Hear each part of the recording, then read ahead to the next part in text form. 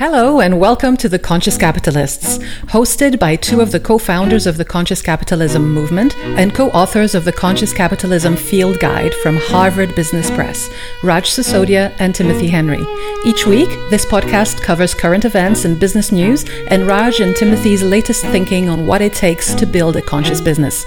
For more information and notes from the show, go to www.theconsciouscapitalists.com. And now, Raj and Timothy. Hello, everybody, and welcome to episode number 26 of The Conscious Capitalists with myself, Timothy Henry, and my partner in making the world a better place through business, Raj Sisodia. Hi, Raj. Hey, Timothy. It's old friends week this time, isn't it? Well, speak for yourself. I mean, I have some friends that I've known a long time, but I wouldn't call this friend old. He's the youngest among us. So we do have a friend that we've been with on this conscious capitalism journey for a long time today, and that's Rand Stagen. And Rand, thank you so much for joining us today. Well, thanks for the invitation. I've been listening to your journey so far, and it's just a treat to have the opportunity to join in the dialogue on this side of the recording. And hello from Dallas, Texas. Great. Well, maybe a little bit, Rand, about your involvement in conscious capitalism, because it goes back. I remember after we organized the very first conscious capitalism summit, I remember sitting around in Austin afterwards at a table, and you put up your hand and said, "I want to be a part of this." We said, "Great, come on in." 2008, Austin, Texas, the Crossings, catalyzing conscious capitalism, and Raj was there speaking, and Timothy, you were there hosting and producing, and I was there as a speaker, and I at the end of the event, I realized that I'd found my community, I'd found my tribe, and I have never left. And so I think the three of us have either signed up for, or someone has signed us up for, being in every role imaginable, from committees to boards to chairing, and it's been an incredible journey. So we've been in this together, all three of us, along with our other early leaders. Yeah. Well, thank you for being such a wonderful companion on that. I guess the first thing is to maybe structure what we're going to be talking about today a little bit, at least frame it a little bit. And Rand is one of those people who, when people say to me, like, where's the cutting edge of conscious leadership?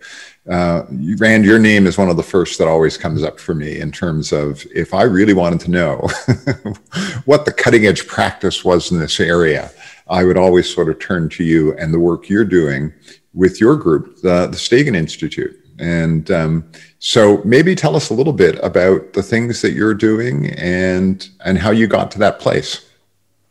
Yeah, and I'll just provide a high-level overview, and then we can see where the conversation goes. I spent my 20s after college as an entrepreneur and a small business owner, where I started a media company publishing newspapers in Dallas, where I went to school, where I went to college, and throughout North Texas, and then eventually Texas. And so I had a small team of about 45 or 50 people during my 20s, a decade of publishing. And I as an operator, I really found a tremendous value in having my own executive coach back then, and having access to, some of my inspirations in the 90s would have been a Stephen Covey on the sort of more intellectual side, and a Tony Robbins on the more inspiring side, and then sort of a Wayne Dyer or a Deepak Chopra on the more spiritual side. And so I was a seeker, and I was a learner early in my career.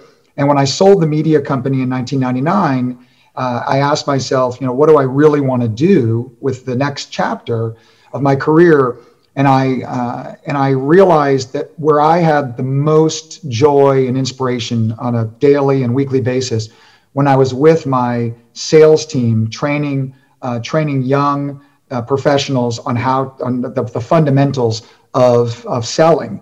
And I said to myself, something happens when I'm in that environment where there's an old saying, a Taoist saying, the teacher and the student create the taught, where it wasn't me just dispensing knowledge. it was me being in an environment, and yes, I was the curator of that environment where I was learning, they were learning, and we were learning together. And so I started Stagen as a leadership institute, a leadership academy in 1999, and set out to develop a system that could help leaders become more conscious. I didn't have that word back then, but to help leaders become more intentional, more aware, more awake. And we've been doing it for a couple decades, and we're learning a lot. We've got a incredible faculty. We've got a brick and mortar facility, a leadership academy on the edge of downtown Dallas. And our clients are now CEOs and senior executives from all across North America who fly to Dallas to train with us and who work with us virtually. And it's a really unique model, which we may get into today. But that's a little bit at the high level of where I came from and what I do now. And so, Rand, your approach is rooted in the integral way of thinking and being, right? From Ken Wilber and others. Yeah. So if you could tell us a little bit about that whole realm and why you gravitated towards that and why we need that rather than one of dozens of other approaches to leadership. Yeah, I'm not sure that we can take credit for sort of being intentional, ironically, about that early on. I think we were at the right place at the right time. I had a partner, his name was Brett, that was helping with curriculum development in the early years. With my background, I was more of the marketer, the brander, the communicator with my media experience. And Brett was really the source of curriculum design and instructional design. And he was a Ken Wilber fan. And I actually Ken Wilber came into my awareness through Tony Schwartz's book, who's also a friend, What Really Matters, where there was a chapter on Ken Wilber. And I talked to Brett and I said, I just read this amazing book the first year together in our business. And he goes, oh, the Ken Wilber, I'm a big fan of Ken Wilber's. And so we set out, we were just ambitious and idealistic. We said, let's see if we can build a relationship directly with Ken and let's see if we can learn from him. And we were able to do that.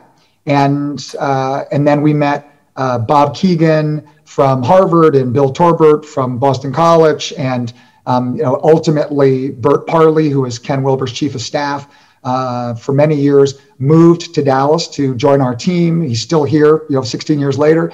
And we were afforded access into what would become another community of ours, the Integral community, along with Conscious Capitalism. And through that, Raj, we were able to build direct relationships with researchers and with consultants and with coaches and with spiritual teachers. And it's just been an incredible experience, and it still is as we go down the rabbit hole of integral theory. And so Conscious Capitalism and the Integral community have been the two communities I've spent the last 20 years in consistently. Just explain to our audience what is integral theory, what's the integral approach? What does that mean in simple terms?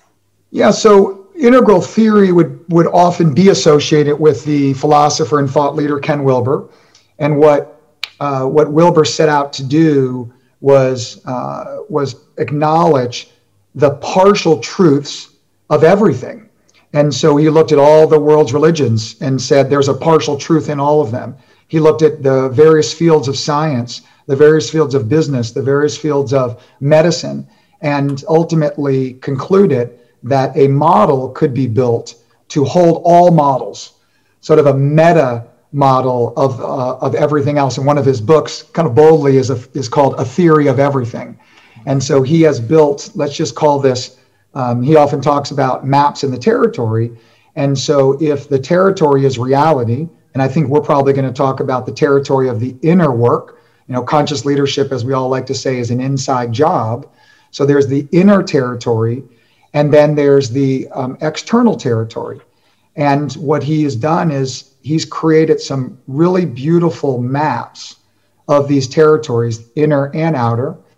And he's curated and consolidated the maps of others and categorized them. So instead of holding himself off as the as the content provider, he's really collected the content of an incredible, hundreds of years, thousands of years of other people's thinking and models, and then created a model to hold all those models.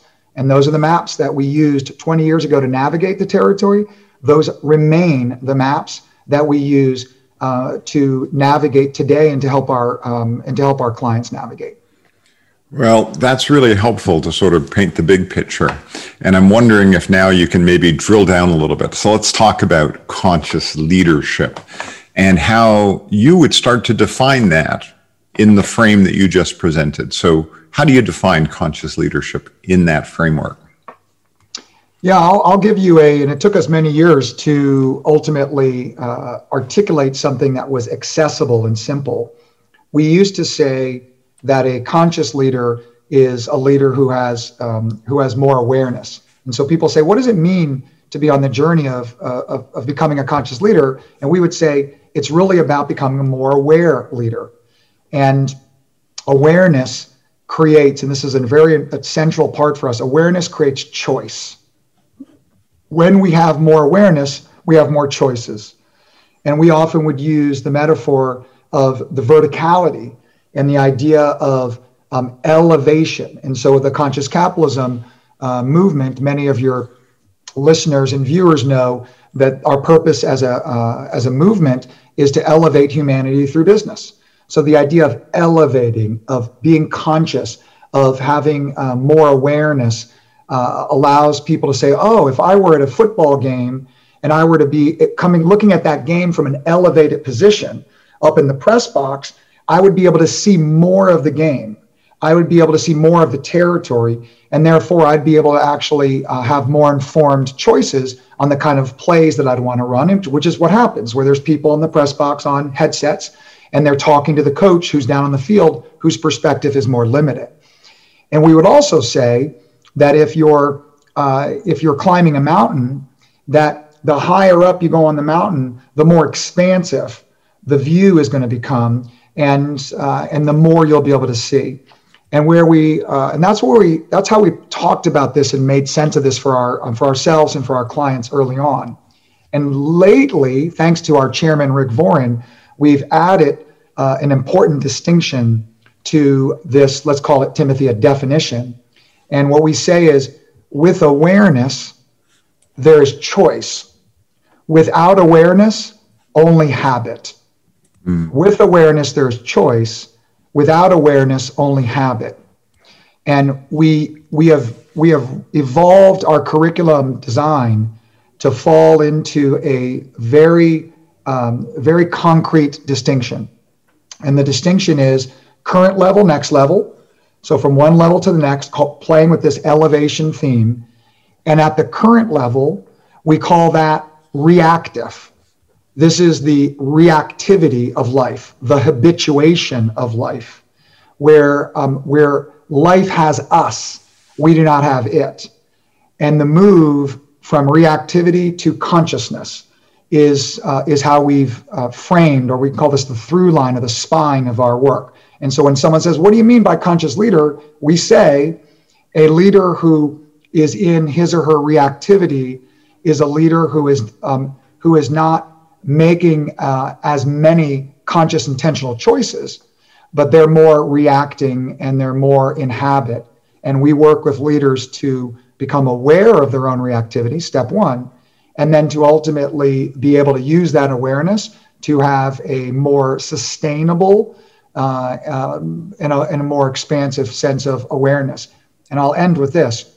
This is not, it might sound at first pretty kind of warm and fuzzy and pretty intangible, but just like at a football game, when one is up in the press box, you're going to have a unfair competitive advantage if the team you're playing only has the perspective on the field. And so there's real practicality to being a conscious leader, because that higher view not only comes with perspective, that higher view also comes, as the three of us know, with the idea of adult development, that as one moves from one level to the next, to the next, to the next, each higher level of development is more complex. Just like an operating system, I'm going to age myself. Windows 98, Windows XP, those are upgrades. And when you're operating at Windows XP back in the day could do everything that Windows 98 and Windows 95 could do and more. And so we're really committed to helping leaders upgrade their own, what Bob Keegan at Harvard calls meaning-making system, the human operating system, and what also Keegan surprisingly calls consciousness complexity, that there are distinct ways of assessing one's consciousness complexity. And people say, well, isn't that just cognitive? And the answer is yes, and there's a cognitive dimension, there's an emotional dimension. Raj, you've gotten really into the awareness of the body, the word soma, somatics, that a conscious leader isn't only committed to her cognitive development, but she's also committed to her emotional development. She's also committed to her development of her spirituality. She's also committed to the development in her bones, in her body, to be able to sense and feel what's going on with her stakeholders, her customers, her employees. And so this is sort of the once again the territory that we play in. So I want to make this a little bit more of a dialogue. How does that land for either of you guys? How do you want to respond to what you would use to fill that in, or agree, disagree? Well, what I love about it is that you've made, often we get into these discussions nowadays, right, about vertical leadership development and horizontal leadership development, right? And, the horizontal is often described as the skills, the capabilities that someone needs to be a leader. So if you're the football coach up in the press box, you still need to know football. You need to know how plays run. You need to know how to call plays, how to be situationally aware of like what fits with what. So there's a skill and a talent element to leadership that, we've often thought of as being trainable or developable in that sense. Yeah. And then and that's the leadership sort of one element, but you've brought this consciousness to it. You've brought this other element that says we need to pay attention to these things. Yeah. And if we're not developing these things, then we're a bird with only one wing. We need both wings for the bird to fly. And so I'm wondering, how do you weave that story together? Well, I think you're pointing to the dimensionality of one's skill set and experience set and kind of just schema. That, like, if I'm working with someone who's in the construction business or versus someone who's in the technology business versus someone who's in the kind of retail business, there's going to be their sort of the industry capabilities that they're going to have. And so for us, we don't work with early leaders that are young in their career. So we're not working with typically people who are just sort of starting out. Our specialty, which means we have a limited experience, but allows us to be more niched, is working with senior leaders who are typically already at that sort of C-suite, position in an organization. And so they're probably 20 years into their career, and often stuck. And so our real passion has been to find, if I stay with the athletic metaphor, to find very accomplished athletes that are at a level in their career where they either feel like they've stalled out for some reason, or they feel like they really are committed to moving to their next level, that current level, next level move. So they have to be open. And as Raj knows from studying conscious leadership, they have to have the humility to realize the paradox of development, that the winning formula that we use to go from one level to the next will paradoxically become the very formula that will hold us back from the next level. And so we call that the performance paradox, where the success that fueled me to become a C-level exec, a chief marketing officer, a CEO, a president, that winning formula, which could have been micromanagement, it could have been, incredible hard work, it could have been intuition and instinct, that when I get to the level that allows me to sort of benefit from all that, that I'm now actually creating a level of, it's almost like a prison or a cage. Now the people we work with, it's like a golden cage, because these people often have a lot of resources, a lot of money, they're powerful, they're successful. And then for us to say, well, how would you like to, confront the limitations of your current level, which means psychological work, emotional work, spiritual work, and really reinvent yourself in a non-cliche way, because we'll hopefully get into the industry and the charade that's being played in the leadership development industry is a charade we choose not to participate in, which we may get into. But I'd love Raj to take it from here. Well, you talked about working with people about 20 years in, right? So that's in their early 40s, which is typically when you have your midlife crisis. That's a crisis of meaning and purpose, right? So they've succeeded according to the traditional norms, right? They've risen, they've acquired power and status and money and so forth, and yet they feel hollow and empty, right? And so that's a time of tremendous potential growth. I mean, you could recede back into the old way, but I think that's where the idea of meaning and purpose, I think, takes on deep resonance. So when you talk about being able to see from a higher level and the consciousness, you also have to understand yourself and like, who am I and what am I seeking to bring out into the world, right? And what is my unique gift and how can that manifest through this business? And I know you do a lot of amazing work with people, guiding them. I think I learned about the hero's journey from you at one of our retreats at John's Ranch, right? Yeah. That whole idea, right? How do you go on that journey when things that seemed good before suddenly start appearing sort of barren and meaningless, right? And you say, wow, this I'm being called to grow in some way, right? So how do you help people discover that, look within and discover their own unique purpose and what makes them tick?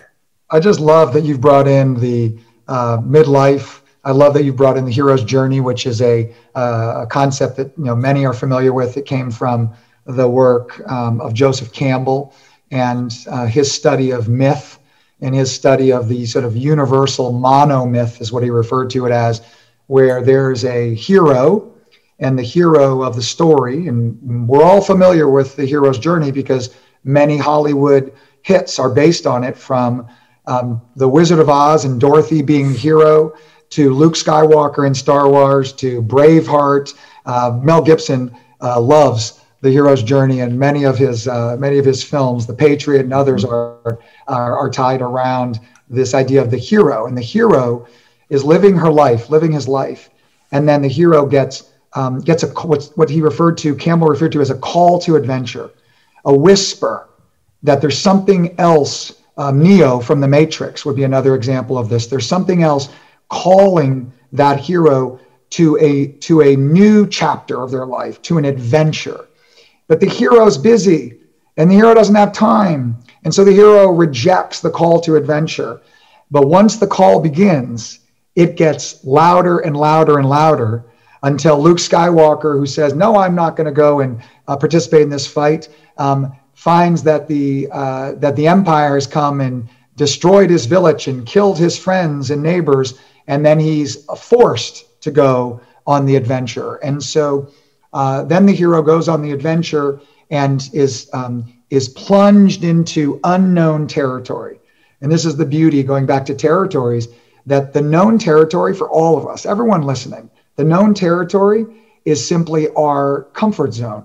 It's that part of our life with our friends and our careers, our inner and our external expression of this. It's just where I'm comfortable. It's known.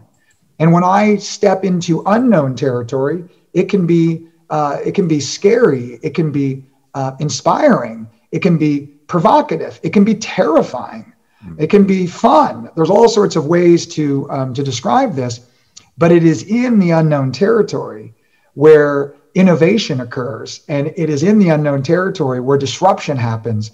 And so we We then see the hero go through these challenges and be aided by guides and mentors to then return. If you think about it as a circle, I'm home in my comfort zone, and then I go away and I go into this unknown territory so that I can then come back up to the top of the circle and home again. So home, away, home.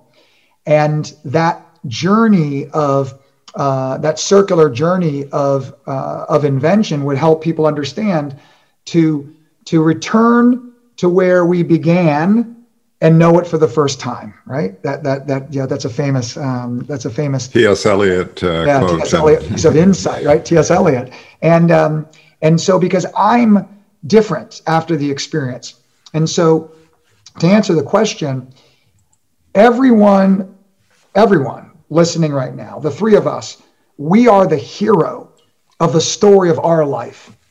We're the hero of the story of our life. And so the big question is, who's writing the story? Who's writing the story of Timothy's life, of Raj's life, of Rand's life? And so often, back to reactivity, back to habituation, people fall asleep in almost intoxicated by the known world, especially if they're successful, and are then sort of living a life that is actually happening to them. And Bob Keegan at Harvard, the reason that I really love so much of his research is that he talked about the move from a level of consciousness that's more socialized. The sort of life I'm living is the life my parents raised me to live, that my grandparents raised me to live, that my religion raised me to live. I was socialized, there's healthy parts of this. I was socialized by my environment and by my caretakers early on. But then when we work with clients who are 40 years old and 45 years old, and we say, what's important to you? Let's work on your personal values. They will often realize that the values that are on their list are not their own authentic values. They are the values that were handed to them and given to them by their mom and by their dad and by their teachers and by their grandparents. And they have a awakening in which they can say, I can still choose to take some of these values that were handed to me, because that's beautiful. And I can, now Bob Keegan, I can become a self-authoring leader. I can begin to author the story of my life. And that is literally what Bob Keegan calls on the next level after socialized consciousness. He calls it self-authoring consciousness. And so that current level, next level move. Now, to be a little bit more complex, someone would say, well, if I'm able to move to that self-authoring stage, that conscious stage, out of a reactive stage, what's beyond that? And Bob Keegan would say, the self-transforming stage. And then one can go up to that stage and say, well, what's beyond that? And it's a never-ending spiral staircase that we're moving up as adults. Timothy, back to you, vertically. And so we learned early on that when we laid out, 6 or 8 levels, it was pretty overwhelming. So we went to the current level, next level convention. And what's so beautiful about that is if a leader is at a socialized level, then the next level for that leader is self-authoring. But if a leader is already at self-authoring, then the next level for that leader is self-transforming. And so this relative nature of current level, next level has been really wonderful. And the last thing I'll share, there are only 2 reasons in our experience why a leader is going to leave his or her known world, their current level, their known world. One reason is that they're forced out. The call to adventure gets louder and louder. They're forced out. Heart attack, near-death experience, trauma, divorce, death of a loved one. There are all sorts of ways in which we will be forced out of our comfort zones, or to choose out of our comfort zone. But in the absence of being forced out or choosing out, the status quo is where we're going to live. Jim Collins studied level 5 leadership, which is a convention he used, his levels from level 1, 2, 3, 4. Level 4 is an effective leader. Level 5 is this sort of magical, mysterious leader. And what he found is that those level 5 leaders, that some of them described their catalyst for their own evolution, their own transformation was trauma, like very serious trauma, like near-death experience trauma. And we tell our leaders, our clients, we call them members in our community often, because we really don't see what we're doing as a transaction. Yes, they're our customers. Yes, they're our clients, but they're really in a community sense, they're members of our Stagen community. And what we'll tell them is, you don't want to, Raj, back to your near-death experience. I'm sorry, your midlife experience. It's like, wow, at midlife, and I have this, I get forced out of my complacency. We try to get people who haven't yet been forced out, and we try to give them some maps to choose out. But you got to have a lot of courage to leave your happy place and move into the unknown territory and the adventure ahead. And that's where our guides come in, and our coaches and our psychologists. I mean, we have a faculty of executive coaches that do have backgrounds, many of them as psychologists and psychotherapists. But we also have a full-time religious scholar on staff who's been with us for 12 years full-time, who is a Zen priest, an ordained Zen priest, and a biblical scholar, a Jewish scholar, a Hindu scholar, and an Islam scholar. And so even though he's mostly working in a Judeo-Christian context, and here we are in Texas, in the heartland, and we have a Zen priest with robes walk at our facility. And that's part of the answer too, is that a conscious leader is recognizing that there needs to be room for the true kind of inclusion. Where so many people are saying, oh, diversity, equity, and inclusion, and all the important issues, but inclusion that is more expansive is what a true conscious leader, I believe, stands for. Not just inclusion of, if it's a progressive DEI program, are we going to be inclusive of the more traditional conservative values also? Or are we going to only be inclusive of progressive values? Or if we're on the other side, are we going to be coming from a traditional standpoint and not inclusive of our fellow Americans, if we're talking to America, that are on the progressive side? And so conscious leaders recognize the danger of choosing a side or picking a camp. And we also are sympathetic to the difficulty of standing in higher ground.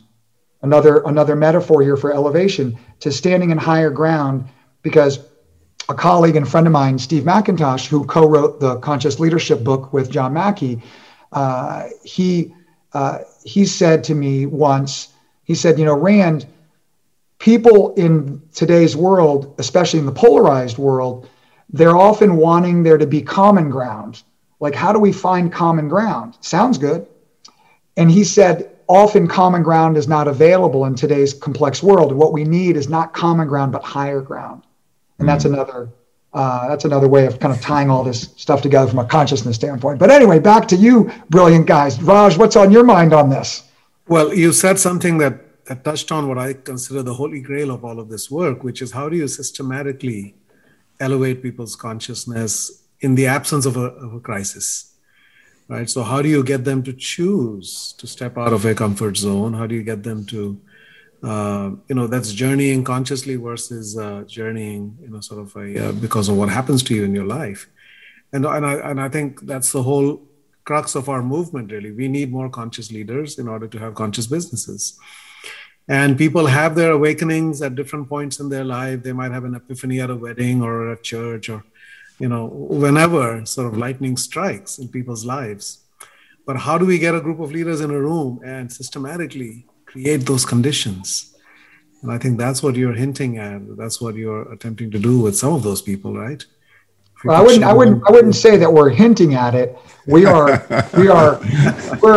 very, very explicitly exploring it. And I don't think that I wouldn't say that we've figured it out, that and I want to go back to Wilbur because you guys opened up the door on Wilbur, and so I don't usually talk about him in podcasts because he's so academic, but he has popularized the distinction you just made, Raj, between states of consciousness at the wedding, at the rock concert, states of consciousness which are temporary and they're beautiful and wonderful, versus stages of consciousness. So when we talk about one level to the next, we can talk about it as one stage to the next stage to the next stage. Stages are structures of consciousness, and states are temporary experiences. And yes, if you practice with enough state, elevating your state, that can help and that can contribute to the ultimate evolution to a higher stage. But this is really getting at the crux of it, right? So Timothy, you and I have talked about this for years. So what are your thoughts on stages versus states? Well, I think the important thing that you've really pulled out of that, and you haven't mentioned yet, which is, often when we're looking for a leadership development program, we're going to change the leaders with a program. Yep. And often the programmatic thinking is over 3 months or 6 months or, God forbid, 12 months, right? And we're going to run a program for 12 months. And you've used a phrase, we're going to take the long game, we're going to take the long view. And when you start talking about stages and the structural steps in stages, that's playing to the long view. So talk a little bit about that long view, that this there isn't a quick fix. And that if you're in an organization and you're trying to develop more conscious leaders, how do you blend the fact that you're in a large organization, you're developing a cohort of leaders, and you're also trying to play the long game? And now let's talk about, we're trying to develop our top 50 leaders, and we're a big corporation. Our top 50 leaders, 10 of those people could be CEOs of any other company, eventually could be CEOs of other companies. So the interesting question is, for that group at that kind of level, like you say, at the C-suite level, how do you blend the programmatic aspect with let's take the long view? Big question, and an important question, and it's the essence of our the profile of the typical organization that we would call a member company. We have members and member companies, and to be designated as a member company of Stagen, the CEO would always be modeling and going first. Leaders go first, and so the first thing is time horizon. So let's talk about time horizon. If a leader wants to become a more effective leader, which we can just call getting better at your current level, horizontal development, it's beautiful, it's wonderful. I want to learn personal productivity. I want to learn how to get more done in less time. I want to learn how to manage my priorities. I want to learn how to assert boundaries. I want to learn how to delegate more effectively. We teach those skills, and I would say that we're very good at teaching those skills. And we consider that sort of table stakes. Like let's help you get better at your current level, and let's use that as a way to help you find 3, 4, 5 hours a week, every week, that is currently being leaking out of you, okay? Energy leaking out of you and time leaking out of you. And let's actually reclaim that so that you can reinvest 3 to 5 hours a week into being more proactive, more conscious. And so that move of effectiveness at your current level, it's number one. And I'll be honest, we were so enamored by vertical development early on that we skipped that. We didn't earn the right with our clients to create the space for the true vertical journey, because we were skipping over the skill building. So we always now do skill building with our clients first, and then we earn the right to do the deeper inner work, the psychological, spiritual work that we really are most lit up by. And so that is that's a critical learning that we've had and we're still having. The move then would say, okay, let's go to time. I'll tell a story, and then I'd love to, get Raj to jump in on here because I know he's got some opinions on this too and some experiences. Our shortest program for a new customer is our flagship 52-week Integral Leadership Program, the ILP. That ILP really should be done by the CEO first. So when people say, why don't you work with big global companies? Why don't you work with big public companies? Well, we have a few. We are, and we love public companies. We're not against public companies. We just have a guideline, a boundary that says we're not going to pretend that you're going to become a more conscious leader, especially on the vertical journey of development, if you think you can do it with a short-term mindset.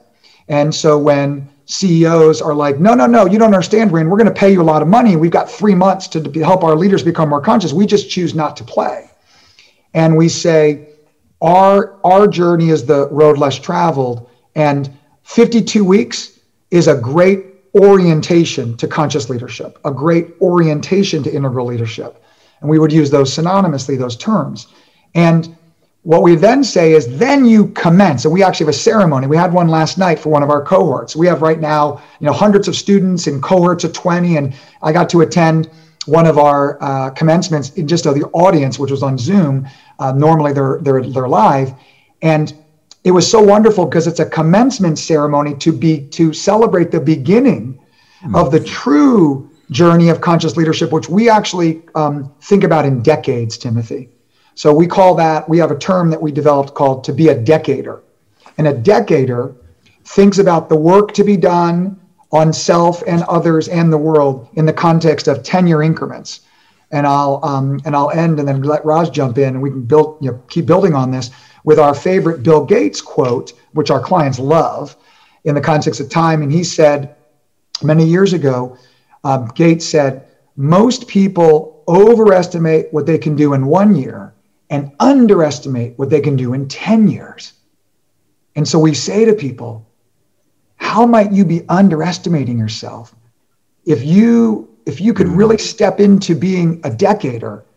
How might you be able to contribute to the world and succeed? Because conscious capitalists, we don't have the false choice of either or. We're unapologetic free market thinkers that want to create the conditions for lots of value creation and profit, and to do it in a purposeful, meaningful way. It's both. It's an integral and integrated view.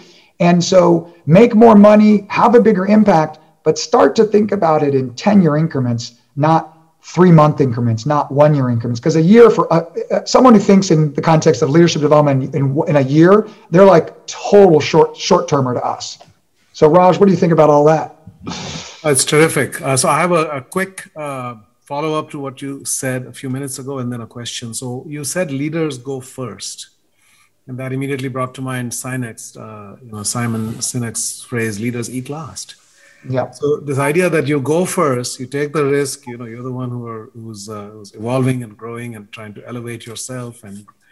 But when it comes time to take care of people, etc., you make sure others are taken care of, right? So I think that juxtaposition is powerful. Leaders go first, eat last.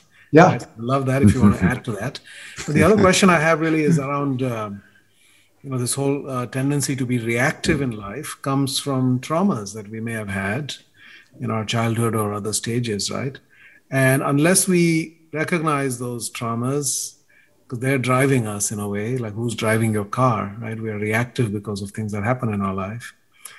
If we don't heal those, then we're going to actually inflict suffering on others, right? It's the whole idea of victims. Yes. So what do you do to help people become aware of those things within them, and how do you help people heal from those traumas, or do you not even go into those realms? We live in those realms. So I would say the respect for where people are starts with let's do the fundamentals, and let's help you become what we would call a more effective leader at your current level. And we would say that the territory that we would try to move that leader into as their guides, because we have coaches that partner up with leaders, we have cohorts that support each other, we have technology, we have a whole learning system, and we have a very complex structure that holds in a very caring and loving way, that holds like a pressure cooker, the development of individuals and their cohorts, because everything's in groups of 20. And so we have enough intimacy in that size to be able to really let things cook.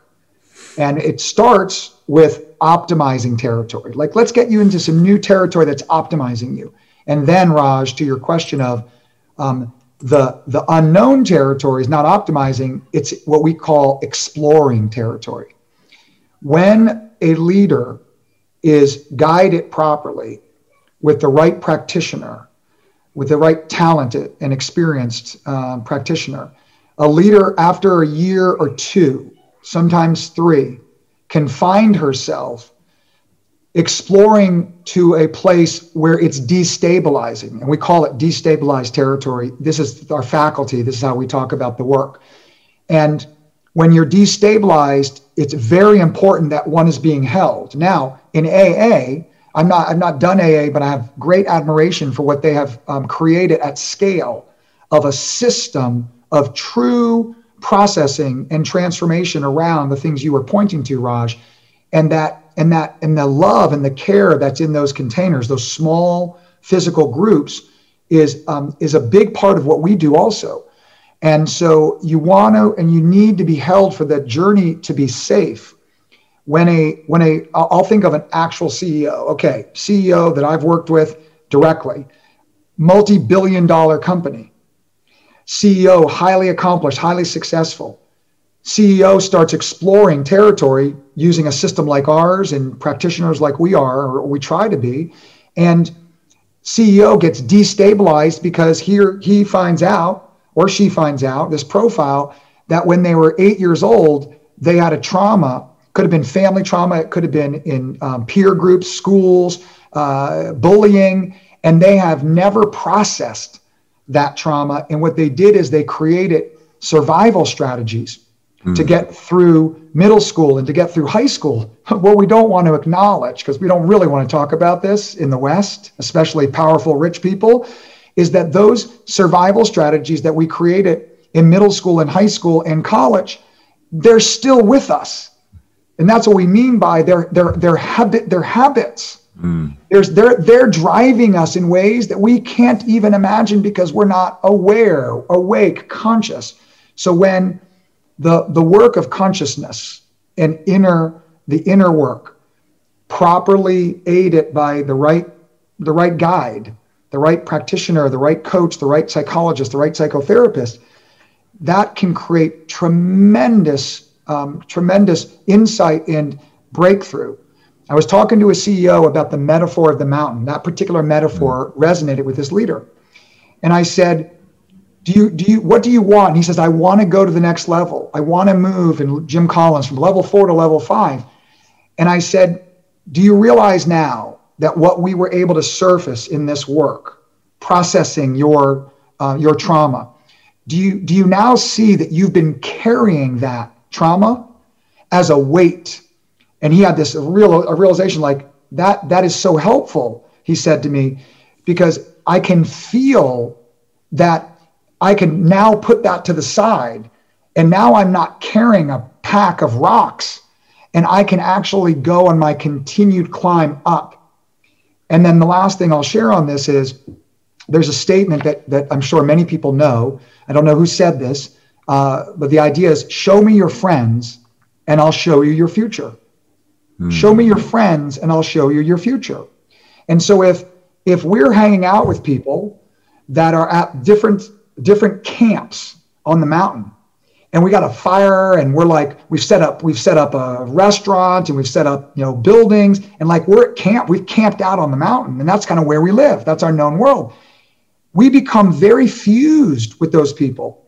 And if all of a sudden we are no longer feeling like that's the camp that we're being called to be at now, and we feel lighter, we're ready to climb, our friends aren't necessarily ready for that. Our friends don't want that. And it can be incredibly difficult for people to consider the possibility that the climb that they are now being called to take is a solo climb. It's no longer a group climb. And it's not a climb that the spouse is necessarily up for or wants, or that the coworkers want, or that the friends that we go out on Friday and Saturday night want. It can be, and I know this is a cliche, but it can be very lonely to be on a climb as a conscious leader. Now, here's the cool part. Even though individuals will leave their camps with their friends and their family, this is a developmental metaphor here, and go on their own, yes, it's going to be lonely until they find other hikers that also have left their camps, and they meet each other. And that's what I think the three of us did. Literally, the three of us did in 2008. We all met each other. And I feel like the conscious capitalism gatherings were these elevated camps that we saw some light and we went to it. And then we're like, we don't ever want to leave this because there's something special and magical. It doesn't matter if it's our conscious capitalism camp or one in Europe or one in Brazil. And it doesn't even matter if the term is conscious capitalism, because those are just labels. It's the journey up. And so that's beautiful right metaphor. No, it's a beautiful metaphor. And I love the way you explain it in these simple metaphors, Rand. It's incredibly helpful. And I don't want to skip over something that you said a few moments ago that I think is at the real core of the problem here. It's the time frame that we're looking through for change. And, just the fact that, nobody really wants to hear that you need to be a decader, because often if you're a CEO of an organization, now if you're in a public company, the average CEO is only there for 3.5 years. and we're saying your leadership development journey. So we got to catch people earlier and, catch them at a stage where we can sort of say, this is a long-term journey. And the challenge is that when you're also trying to change an organization. So I'm a big believer that you need to develop, even if you're going on your solo journey, you need to practice leadership in the context of the organization and the organizational challenges that you have.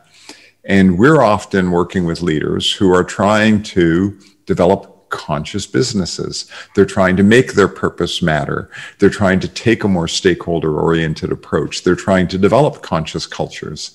So they have the challenge of both developing themselves and evolving the organization at the same time. It's you don't have the choice of I'm going to put one on hold while I do my own personal development here. Yeah. And then we come back to the time frame. Like I sort of say to some people, they say, well, we want to be on the conscious capitalism journey, and tell us what we can do in the next 12 months. And it's like, well, if you're not even thinking about this being a 3 to 5 year journey, if you're not even thinking that time frame, you're never really going to be able to step into this. So this change in time set to be a conscious leader takes years. To evolve a conscious business takes years. And at the same time, we're having this whole debate about short-term thinking and long-term thinking. And, nobody seems to practically step in and say, there isn't really an alternative to the long term. If you're really going to make a difference in a complex adaptive system, the only time frame is long term. Otherwise, all you're doing is you're polishing the pig, you're moving things around in the short term, but you really can't have an impact unless your time frame is longer. And people assume, listening to this kind of conversation, that we're advocating that they aren't focused on the short term also. And the complexity here is we want to have the long-term context, but we also don't give up the reality that we've got to make short-term results happen at the same time. And people think, oh, it's either short-term or long-term. And no, it's both short-term and long-term. And, Timothy, you talk about public companies, big public companies. If I was a CEO of a public company, and I realized that I had an average life expectancy of 3 to 5 years, and I was really committed to what conscious capitalism and what conscious leadership represents, then I would go at governance. I would go to the board, and I would enroll the board and say, this company is going to outlive us. We got to have that mindset. We are here as board members and as leaders, as temporary stewards, as fiduciaries for the organization. And so what are we going to do to put in place, exactly, Timothy, what you said, to put in place the conditions at a governance level that will provide cover for the future CEO and the CEO after that. Yeah. And so a former CEO of Ben & Jerry's came and told us, and I was so blown away, that when Ben & Jerry's sold the company, right, to Unilever, right, that they put in place governance, and they put in place an incredibly innovative and complex way of increasing the likelihood that the organization would be on a glide path, a trajectory that would stay grounded to its values and to its principles. And that has actually, he said, because he came from the outside, that it's absolutely been successful. And I'm sure there's been, challenges here and there, but it's been successful. So we need more courage from CEOs, not boards. Boards weren't going to do this. The CEO needs to go to the board, I believe, and say to the board, this is what we have a responsibility as stewards to actually start thinking as decaders. And that doesn't mean that we give up the short-term performance that we also need to give to our current shareholders, right? There's not a problem to be solved here. Timothy, you say this all the time. There's a tension to be managed, not a problem to be solved, but a tension to be managed. Well, I want to jump in here quickly, and then I want Raj to jump in, but I just want to follow up on that very quickly. It's interesting you said it's the CEO going to the board. So let me step back and I say that the issue really is a governance issue. It really, truly is. We need to have the governance be about responsible stewardship. Yep. You're not thinking about responsible stewardship, and you want this business to be thriving in 3 to 5 years from now, and you want to be laying the groundwork today for it to thrive successfully, then you've got the wrong governance model. But I don't think that necessarily is the CEO's responsibility alone. I think it's the chairman of the board, and it's the board having that understanding that we don't just have a fiduciary responsibility, we have a stewardship responsibility. And that's really the crux of what we're talking about, is how to get the boards to step into a different role. Because if they're playing that different role, then the CEO will have an easier landing place, or a more welcoming landing place. Not easier. This isn't easy to do. It's all hard to do sometimes, but they'll have a more welcoming landscape for that. Yeah, so, I love being with both you guys, and I love the ability to, you just helped me recognize my own bias, right? That wasn't integral what I just did. I sort of contracted into my advocacy. It's got to be the CEO, because I was more partial. And what you just did there, Timothy, is you're like, yes, and Rand, right? Yes, the CEO could be the person who drives that, and it could be driven from a chair of the board. And so, because you have much more experience working in that governance realm, and so does Raj, than I do, because I have more of an operator bias. So I love that, right? That we're dancing here and we're seeing a bigger, more comprehensive picture. What about you, Raj? Well, I think we just came up with a new nickname for you. You're Yes and Rand. But I think that would be very appropriate, actually. You model that. But I love the framing Timothy just made of stewardship versus fiduciary. I think that's an important distinction. But one of the things I want to ask you, Rand, as we get close to the end of this conversation, in my experience, when I went to Barry Wehmiller for the first time and I saw the culture that they had created there, and I asked a simple question, and a bunch of middle-aged blue-collar men, several of them had tears in their eyes as they started to answer my question. And later on, they jokingly tell me, yeah, around here, we measure our success in man tears. That's where we know it. What you measure is what you get. The good kind of tears, right? So again, when you're dealing with sort of the heart, the mind, and the soul, you're going to go into those deep territories. We talked about traumas and so forth.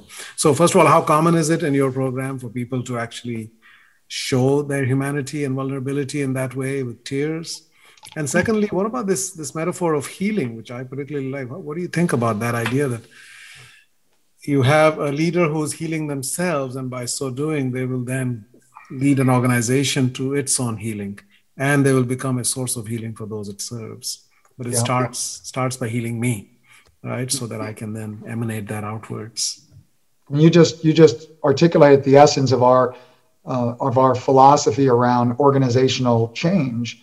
And what we say is that organizations don't change, people do.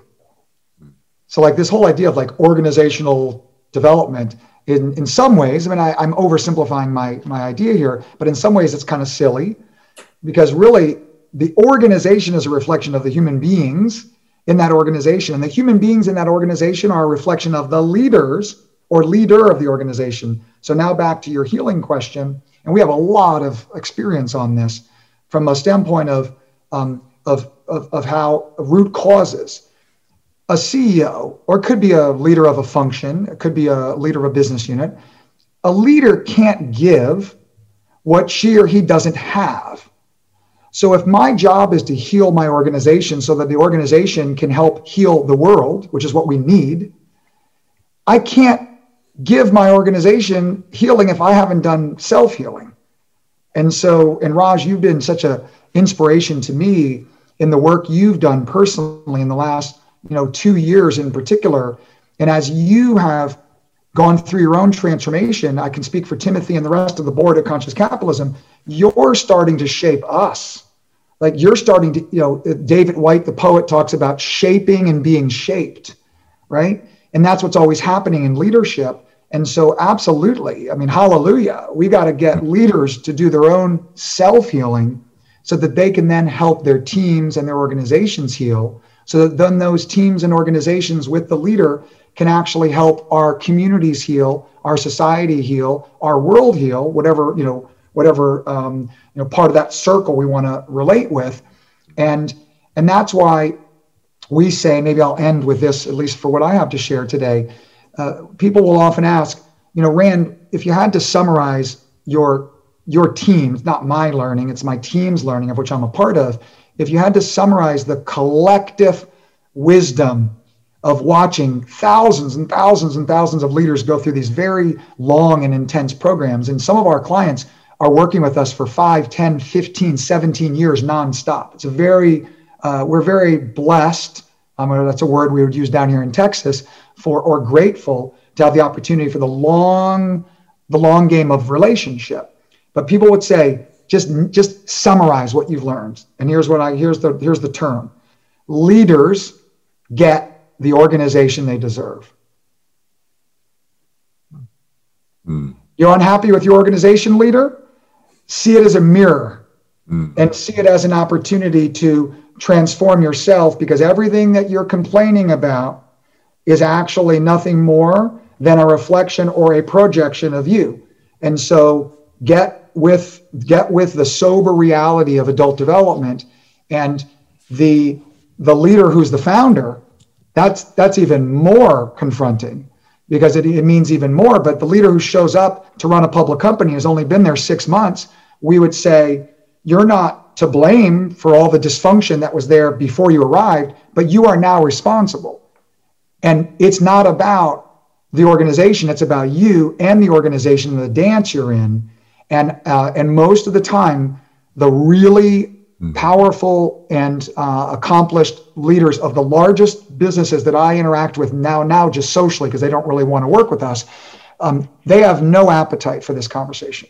They want to go and have beers with me and go out to dinner, but they don't want to have this conversation about like your work, leader. What are you going to do? And stop outsourcing your development by hiring consultants and coaches to go in fixing your organization when the organization can't grow beyond you. Yeah. So like, do your work. Okay. Do your work. And they're like, they do not like, I talk to them this straight. They do not like, they're not accustomed to that. And it's like, I just try to be their friend. And I think you guys have heard me say this quote, an Oscar Wilde quote: true friends stab you in the front. Okay? True friends stab you in the front. Do you get the gift of feedback? Yeah. Do you get the gift of feedback or not? Because you're not going to get stronger watching me do push-ups, leader. Okay? Yeah. You're going to hire a consultant and like, I'm doing the push-ups and like, you think you're going to get stronger, but you're not. And so, this is a little taste at the end here of the sort of, spirit of what we're doing down here at the Well, I love it. I love it. I love it. I love it, Rand. And, we're really talking about humans in human organizations and human development. And, maybe we sum it all up. We're all humans now. And we really got to put the human element back into leadership and back into organizations, because we've somehow along the way lost that. Thank you so much for being with us today, Rand. Really appreciate the time. And we're going to have the fun problem this week of trying to edit this down to an hour. We could go on for another hour and a half. But thank you so much for joining us, Rand. Really appreciate it. Well, thank you, Rand. That was incredible. Time has flown by. We could spend a lot more time on this, but unfortunately we can't this week. And for you, our listeners, if whatever channel you're listening this on, please feel free to hit that subscribe button, and also feel free to share this with your friends and other acquaintances who you think might benefit from it. And of course, feel free to go to iTunes and leave your comments there for us, or go directly to our website, theconsciouscapitalists.com, and leave your comments there for Raj and I. And if you want to know more about conscious capitalism, Raj, what should they do? You should go to consciouscapitalism.org. That is the nonprofit that all of us have been affiliated with. And you can find out if there's a local chapter where you live, or you can find out how to join the movement and eventually create a chapter where you are. Well, once again, Rand, it's been wonderful to have you. Thank you so much. Thank you both, and thank you, listeners, to your interest in our movement, and hopefully we can engage you in whatever way makes the most sense for you. So, Rand, how can they find out more about the work you're doing? Where should they go look for more information? Oh yeah, just our website. It's stagen.com, STAGEN.com. Brilliant.